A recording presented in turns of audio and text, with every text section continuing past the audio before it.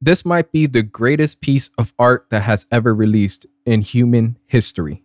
And by the greatest, not anywhere close. Dragon Ball Super Chapter 84 is a nice departure from the flashbacks we've been having with Bardock for the past 2 weeks. Now, as I was reading those chapters, I was enjoying it. But now that I'm here, it took a bit, Super chapters take a bit. Did we really need it for the story? Hear me out real quick. Whenever you thought of Bardock before this arc, was there anything that was really missing besides, the story that was going on at the time? Was there any part of you that was just like, man, Bardock could really be fleshed out right now? I've always felt like Bardock was always executed right. Saiyan warrior, nothing too crazy. Didn't fuck with Frieza, of course. I mean, it's just the bare minimum. He wasn't like a superhero. He didn't seem too much of a good guy. He was just a Saiyan that wanted to get shit done, that saved his son's life. I'm not going to go too deep into the Bardock, but we're here after the flashback, and it's a bit awkward. I was expecting maybe this is typical shonen trope right here, but for Goku to just hit this part of Ultra Instinct that is unmatched, furthering his technique in a matter of Gas wouldn't be able to attack him.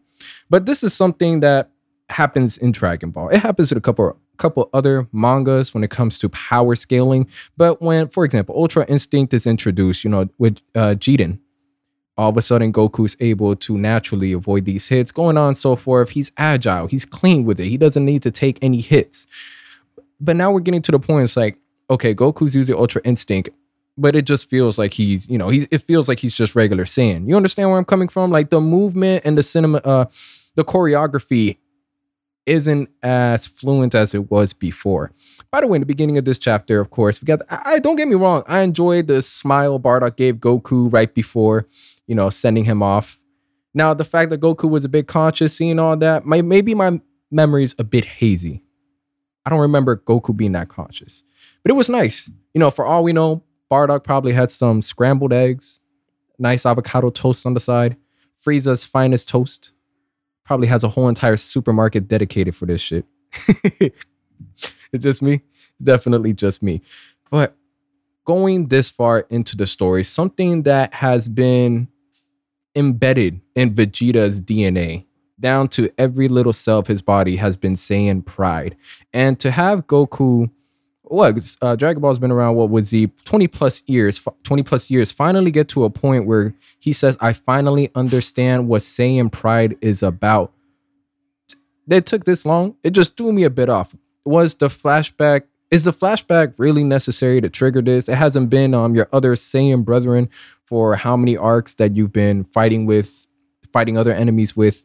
The one that's always, was always yelling about being the prince, the king of all Saiyans, prince of all Saiyans, constantly blabbering about Saiyan pride. I love it though. Don't get me wrong. I love Vegeta's speeches about Saiyan pride. But it took all this. Anyway, so throughout the chapter, I enjoyed the part where they get the OG. I was about to say skins. Too many microtransactions in my head. When they get the OG clothes on back to the Saiyan saga, I was like, oh, they're really gonna duke it on that. I fuck with it. Of course, it doesn't pan out. They go back to their traditional training clothes. Which, by the way, why can't Goku and Vegeta have their beards back?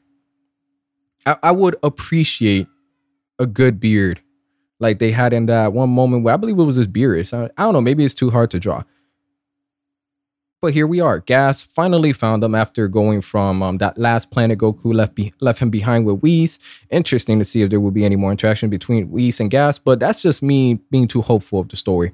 Going on from there, we get, I want to say, a good 10 panels of this finally building up to them fighting Gas. They got to talk a little bit about the dialogue, whatever the case is. Goku realizing Saiyan pride, what it finally means, right? And I just want to say pages 14 and 15, especially 14, super raw. I would love to get a poster of that. Now, when it comes to the still images in this manga, you can see when it comes to Goku on Ultra Instinct is pretty badass. He has his head lowered, his hair is just sort of flowing up. And Vegeta going Ultra Ego, I believe. Straight menace, getting that Majin vibe. And of course, we have this powerful aura. You're just seeing it sear from the very fabric of the planet into the sky. It's a celebration. I'm telling you guys right now, it's celebration. Now, it's interesting to see Gas's family, of course, just sort of narrating the fight. And usually, at its best, And not to dismiss this, but for example, in One Piece, when Oda uses characters to narrate a fight, it's either to throw extra emphasis on a certain moment, to Oda's letting us know like this right here is, oh, yeah, he really is like that. Over here, I don't know, they just feel like free commentary. Like we're supposed to, just a quick reminder that, hey, don't forget Gas's family is right over here towards their right. They paid for front row tickets exclusively, not second row, front row. So we got to hear them talk a little bit.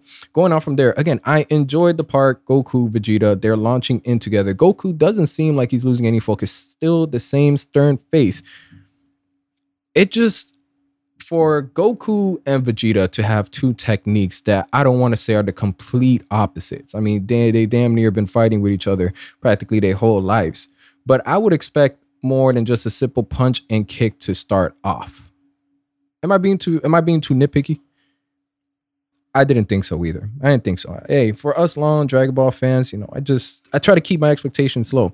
But yeah, having that grand, transformation together, it's just like, all right, maybe they could plan something unique.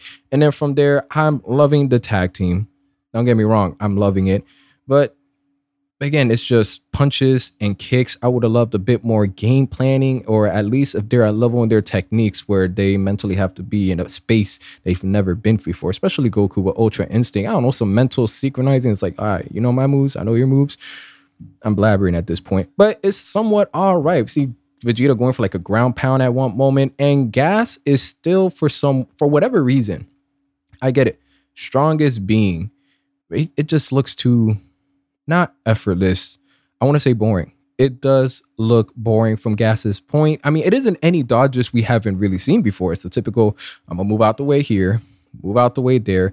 We should be seeing Gas struggle a lot more with two of them, especially in these forms. Going on from there, we get the back and forth, Gas somehow being able to hold them off and hit them. And this is what bothers me. Gas shouldn't be able, Vegeta, I could understand hitting Vegeta, but that's going to work against him. Hitting Goku, I would expect Vegeta in this tag team to take not all, but most of the hits, and Goku being more agile. So again, I understand they're in a different transformation, but it feels like they're just in a regular Saiyan form. Yo, but besides that, don't get me wrong, this shit clean, this shit going raw. Gas going on with his blast attacks, both of them going on with a blast attack. And just look at the triceps. You see the triceps on Goku and Vegeta? I know I'm saying this as if I have the scans in the back of my voice. But if you guys are familiar with the chapter or going through the chapter with this, hey, why not? I recommend that. Good work on the triceps and electricity. That's all I could say. Because then we get to this part. And I'm slowing down a bit because I'm trying to take it bit by bit. Y'all know how I go. I like to go in chronological order before I give my end all. And Gas starts whipping out his weapons. And honestly, that's where the chapter just sort of bothered me. I love the part whenever Vegeta uses his God move, but then when Gas is able to just sort of deflect it back, it's just like, what is going on? This just shouldn't be panning out like this. It shouldn't. It really shouldn't. We have, of course, his family in the front row seats after the halftime show, deciding that, you know what, we didn't expect the Warriors to lose to the Celtics in the first game. I just want to throw that out there. This is how this chapter is feeling. But it happened anyways. And of course, Goku deflects it off and they go back to duking it out.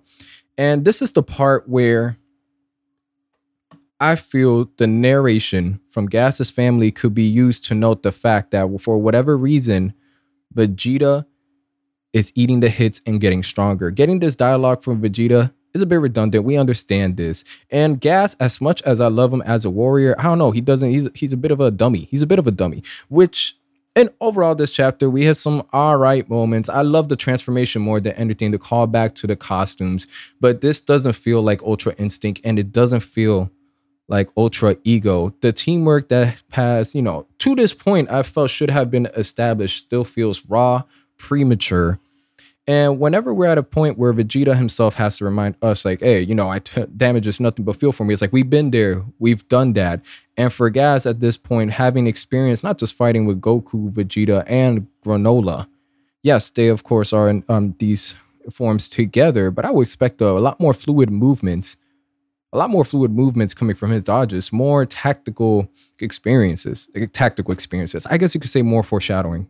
Foreshadowing, I don't know, his plans, his hits, anything like that. Like Goku, what was it, like 5-6 chapters ago, when he was thinking, all right, let me mentally taunt Gas, flip planet for planet, put him in situations where he's questioning himself and I'm able to outmaneuver him. Genius. Where did that Goku go? Where did he go? Hey, these are some questions we will never get answered.